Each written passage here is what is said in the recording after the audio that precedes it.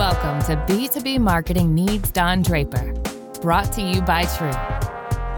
For too long, B2B has lacked creativity and inspiration, leading to alarming declines in effectiveness and marketing departments being slowly devalued more and more within their organizations. We're here to change that by getting under the skin of what it really means to be a highly effective B2B marketer. We'll be speaking to some of the brightest minds in the industry to discuss what they're doing to be a bit more, well, Don Draper. And now, here's your host, Stuart Black. Joining us today on B2B Needs Don Draper is Nick Copson, B2B Marketing Director at Reach plc, the UK's largest news media company with an audience of over 48 million people. That portfolio includes the Daily Express, the Mirror, the Manchester Evening News, OK Magazine, and a raft of local titles from Bristol to Teesside. Nick has launched new publications and apps across the UK and managed teams with large budgets across online and offline channels. He spends most of his time concentrating on B2B lead generation. We're likely to discuss the state of UK media and advertising, Reach plc's digital transformation, and how it's been wresting budgets back from Google and Facebook. So Nick Copson, welcome to the podcast. Thank you very much, Stuart. Pleasure to be here. First off then, what does being a bit more Don Draper mean to you? Well, in the context of B2B, I'd like to think it's about being more creative and selling more. I've watched Mad Men. I haven't seen all the whole episodes and all the seasons, but I've seen probably 3 seasons of it, and I love it. But yeah, what strikes me about that is the creativity and the, I can't think of a better word than the go-gettedness of the ad man that really is missing, I suppose, really. And that will be, I guess, what we'll talk about in the B2B sphere, really. Yeah, absolutely. A great word. So let's start off then. Most advertisers flock to Facebook and Google for their media needs. There are lots of other publishers like Reach plc who may be overlooked in comparison to that. Can you tell us why that might be a mistake? For a start, obviously, Google and Facebook are swallowing up huge swathes of audience and revenue across the world, really, primarily because they've got a fantastic product. Fantastic product in terms of its use, in terms of its effectiveness, in terms of its simplicity. It just works. So there's no confusion there, really.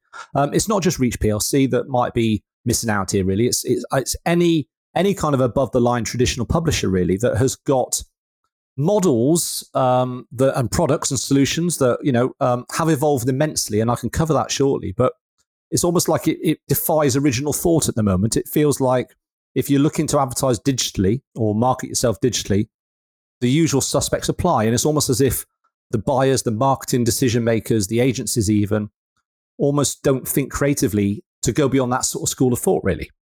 And inherent within, unfortunately, above the line traditional media is a view that perhaps I believe that those publishers, are behind the times.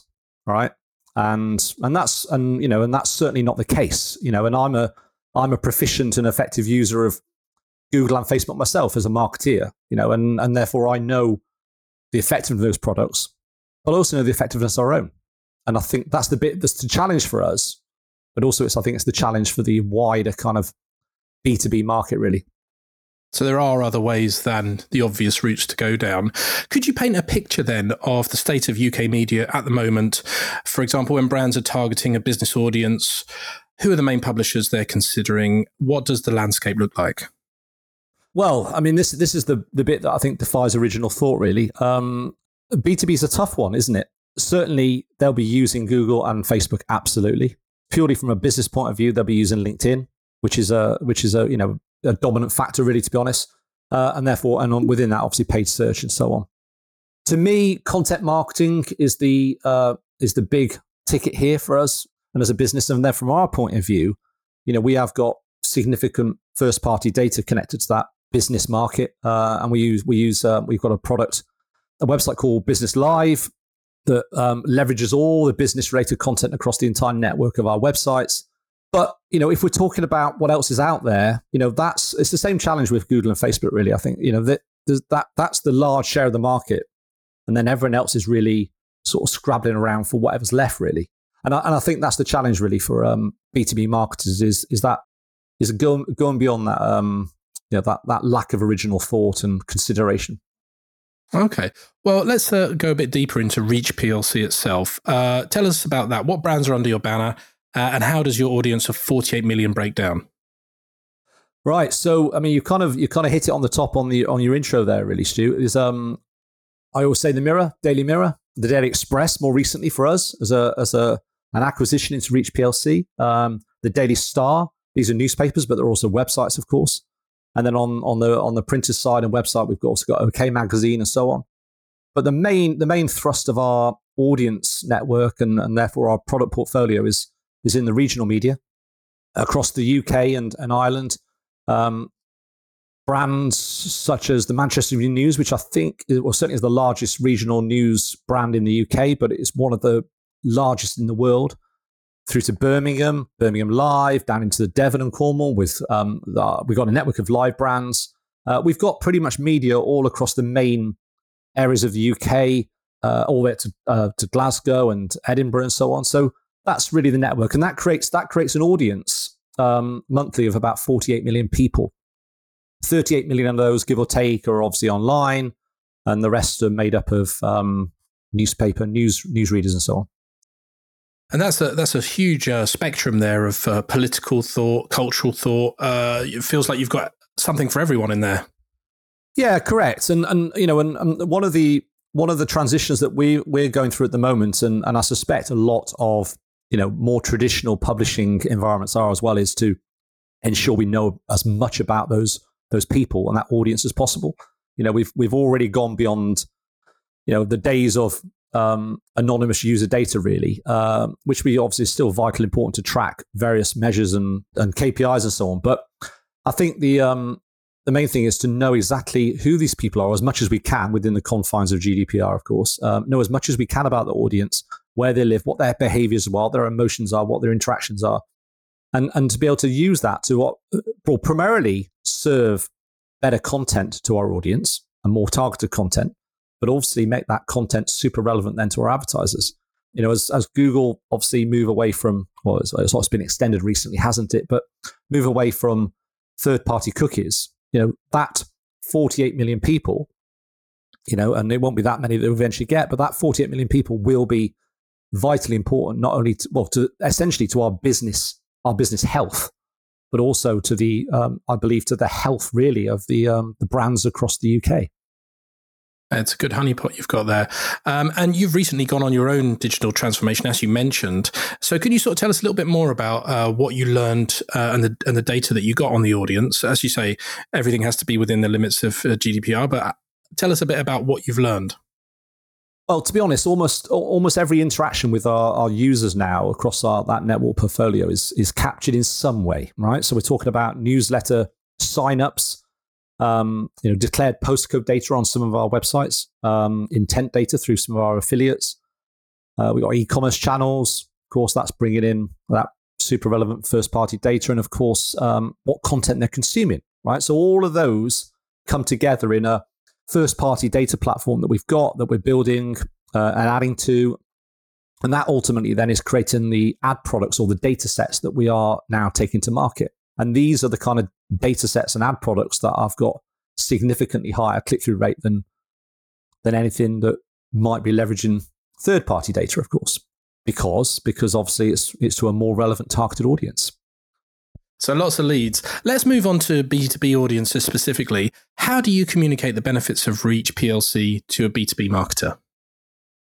That's a really tough one, Stu, and that's probably the challenge that kind of keeps me going and motivated, really, because it's a huge one to overcome. And it's probably the same for anyone in that more traditional media environment, really.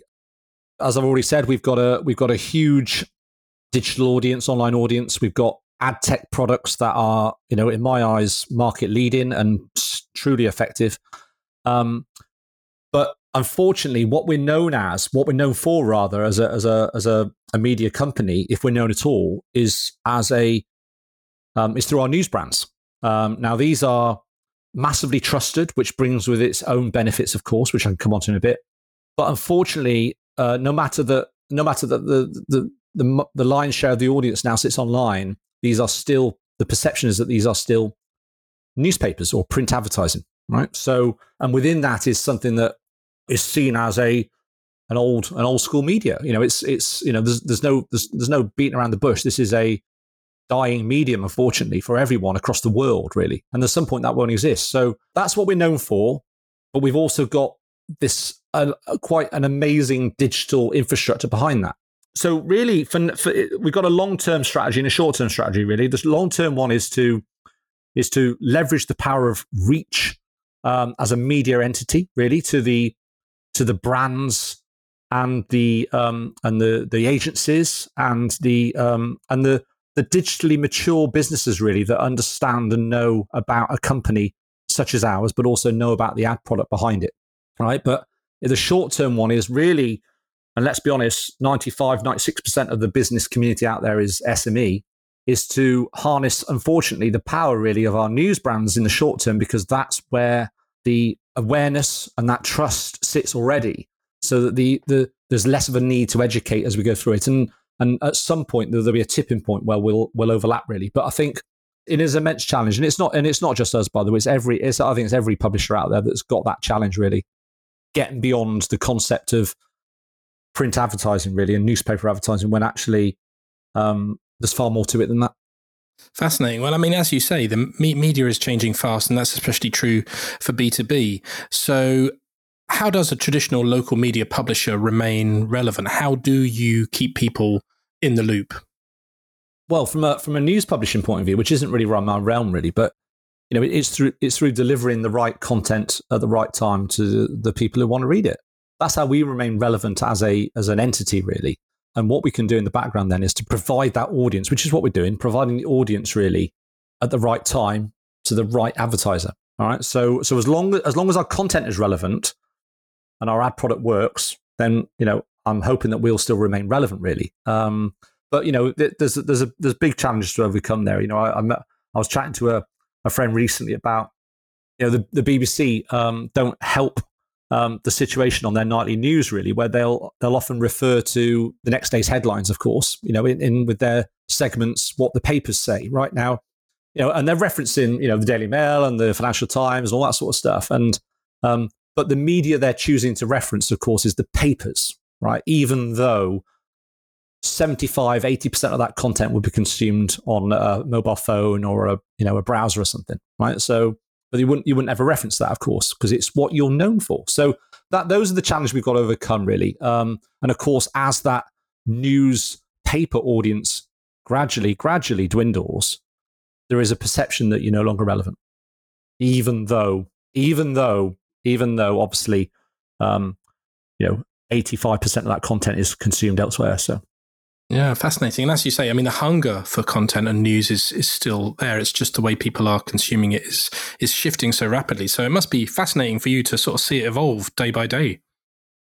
Yeah, it is. And it's and I think really that going back to the motivation for pursuing this avenue, not just B2B marketing, but through this sort of through my employer, really, is that no one really knows the end game for this. Right? The BBC as a broadcast medium don't know the end game for this, and they've got their own particular challenges, of course, with the license fee. Facebook and Meta, they don't know the end game for this, or they've got clearly Mark Zuckerberg's got a strong vision of where he thinks it might go, right? Rupert Murdoch over that side doesn't know. Everyone's trying various things, and everyone's waiting for the landscape to start stabilizing or moving in certain directions and so on.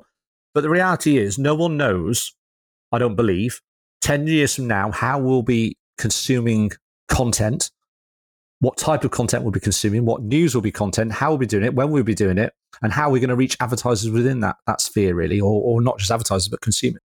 It's just an ever changing playing field, and that's a vast cliche, isn't it? But it's the truth from what I can see.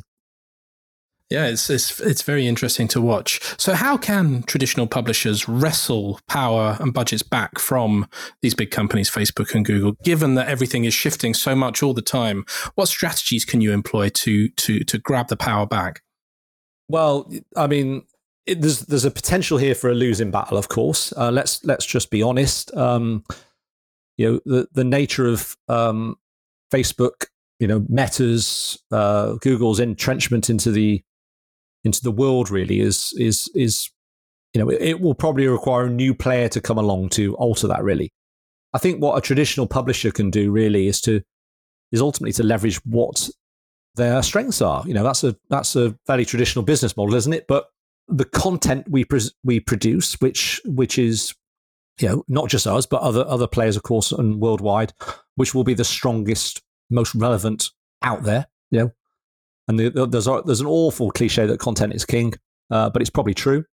We leverage that content. There's a trust that comes with that, and that's obviously comes with the strength of the brand itself, and often that is over years and years of successive legacy. But it doesn't have to be that long, of course, and that old. But trust comes with it, and and that's important. When I'm I don't know what you're like, Stu, but when I'm Googling content and search inquiries on Google and so on, and I'm searching for something. Let's say it's a list of something, right? For argument's sake, the ones that I'll look at probably with closer attention, even if they don't come up fifth or sixth on the list, is something from often a news publisher that I know, as opposed to some other website that I've never even heard of, even though they might have maximized their optimization to come top. So there's a trust there. So I think really it's purely about leveraging that and to using the strength of that audience that's coming here anyway, the strength of the content generating ability, and obviously buying into the trust that comes with it. And you're also bringing AI within your set of tools. Could you want to tell us a little bit about that? Yeah, absolutely. So, this really is almost like the final layer, really, of our first party data sort of proposition. And we've built, with the partnership with IBM through their tool, IBM Watson, we've developed a piece of tech called Mantis. It's developed by us at Reach. And essentially, it sees the sentiment and the emotion on the page to ensure that the ads are served against the content and not blacklisted against the content, right? So maybe you need to give us an example of that. Yeah, so the example would be, say, historically, say, a story with the word, I don't know, for example, slashed in the story. Okay, now that could be in a story about knife crime in the UK, which is a massively negative connotations, and that could be blacklisted as a keyword amongst advertisers. Okay, and that means that advertising can't be served against that content. And previously, by the way, up to 70% of our content would have been blacklisted. You can imagine, as a news publisher, there is, people love negative news rather than positive news, don't they? So as a publisher, we would be missing out on ad revenue, but also as an advertiser, you'd be missing out on relevant audience. But equally, the word slashed, going back to that example, could be in the context of, high street sales, or, talk about Christmas advertising, for instance. It's the same word, but it's got a different meaning, of course, like much of the English language often has. Now, Mantis ultimately can see between that and understand how the word or the keywords could be seen in the context of the wider piece, and ultimately allows that content, that ad through. So there's a great example of how we're using AI, but ultimately how we're combining that with our captured and learnt knowledge about our audience, really, to enhance the performance of our ad products for our clients. Very interesting. Moving on to creativity, as you know, we're big fans of that here at True. Using the solutions that you've talked about so far, what's the best example of B2B marketing that you've seen that really embraces creativity? The very best creative examples, and often give you from the best medium, of course, and print newspaper advertising gives you that kind of that landscape, really, that real estate, really, as a medium, really, to get super creative. But the example I want to give, really, and I think what you're getting at here is that the lack of creativity often in the B2B marketing world. The best example that always comes to mind for me, and I still love it every time I see it, I don't know how old it is, really, to be honest, but it was a TV spot for Zendesk, which is a live chat engagement piece of tech. And I don't know if you've ever seen When Harry Met Sally. Yes, the movie When Harry Met Sally, but interspersed between that movie is a load of little skits between elderly couples who are then talking about their relationship as they've gone through the years and so on. And it's, they're famous little scenes from a famous movie, and the creative team of the agency behind this ad for Zendesk done that exact like spot really with an elderly couple, one being the business and one being the customer, and they interact and engage and so on, and they talk about when they got Zendesk, and that's when things really started happening in the relationship, and they started talking to each other, and the payoff line is, when we started using it, I got more business, and the elderly lady, his wife to him, or his customer really, to be honest, said, "I like it when he gives me the business." Now, it's an awfully cheap sort of payoff at the end, right? But it's very Don Draper. Correct, exactly, and it was superbly creative. We used Zendesk for a while actually, and to be honest, if we hadn't come across them before, it would make me want to delve deeper really, and that was a great example. I think you had to have watched When Harry Met Sally, I think, to properly get it, but most people had. So summing that up, why would you say that was so effective for you? Was it the cheekiness? Was it just trying to do something in a different way? What was it that really struck you about it? Yeah, exactly. It was mainly because, it was clever. I think the copywriting was very clever. The art direction and the casting was very clever, and obviously it possibly referenced a movie that may have been impactful amongst their target customer. Of course, I suspect. I don't know. Right. But really, it was a B2B ad. Not really. It totally was a B2B ad. But they ignored all the other common traits of B2B advertising that might be out there, and the typical things that we all do. And they went purely, if you didn't know who Zendesk were, you would assume it was a consumer ad, right? And a very clever, creative one. And that's what I loved about it. And that's why it stood out, because it's different from all the other B2B stuff, I think, really. So the moral of the story there is be bold, be a bit risque, be creative. Stand out, yeah. So looking ahead then to the next 10 years, say, with macro factors like distrust of big social networks, fake news, the pushback behind the blind algorithms that influence politics, can you see a world where people begin to trust traditional media and journalism more than they currently do? Yes, I can. And I'd like to think that never changes, really. As always, it comes down into the quality of the content generated. And if that lessens or weakens or becomes less relevant, then that trust will start to dissipate. But generally, yes. But equally, I don't know where that trust may arise in different avenues, really. I know the world is changing fast, and and to be honest, I'm more likely these days to watch and engage and perhaps even connect better with somebody on YouTube from their own bedroom, even, right? Producing content, but I'd say probably that the more traditional content generating powerhouses are the ones that will have it, and I can't really understand how that might change.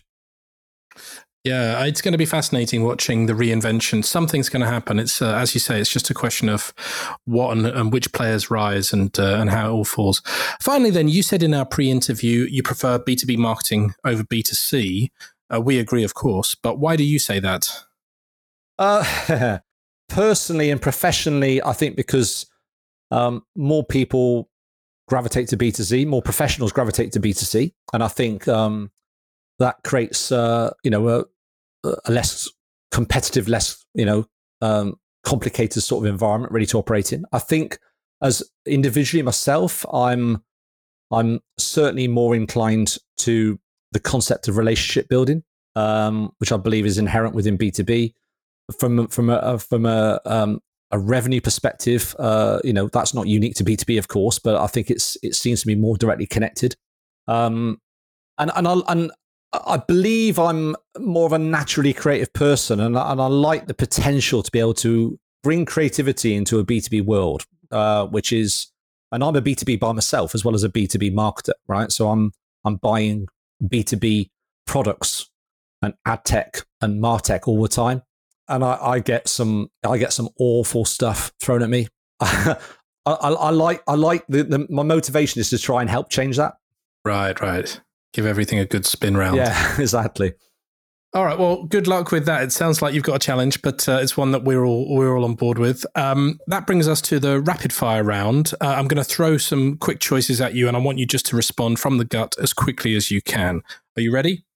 Yes. All right, number 1, advertising or ABM? ABM, it allows for that relationship building, which I've already said about. Great. Number 2, logic or magic? I think I'm more magical. I'm more right-brained, but I love the ability to bring logic into it as well. I'm trying to cross that divide if there is one. Right, on the fence. Brand building or lead generation? Brand building is harder, but I love it. And I love a brand that builds well. But my inclination is toward lead gen. Fair enough. What's the problem with B2B right now? Oh, it's complicated. It's laborious. It's boring. It's there's too much staid work going on. It's ripe for disruption. And how would Don Draper disrupt it? How would he give it a kick up the arse? He would be more Amazon, I reckon. He would make things faster. He'd make things more efficient. He'd make things more intuitive. He'd take the stress out of it. Right, okay. Moving on then, if you could tell all CEOs to read one book over the summer, what would that be? The one I picked out, I remind myself, it is The Brand Gap by Marty Neumeier. It's a book I've read numerous times, and it's the essence of it is essentially a bit like the left brain and right brain, really, that we just talked about. It's bridging the gap between business and creativity. Great stuff. We'll have a look at that. And one final question then. What's your favourite Don Draper moment or quotation? The day you sign a client is the day you start to lose them. Very good line. And then all it leaves me to say is thanks for such an insightful chat, Nick Copson. Thank you very much. Pleasure. I'm Stuart Black. See you next time on B2B Needs Don Draper.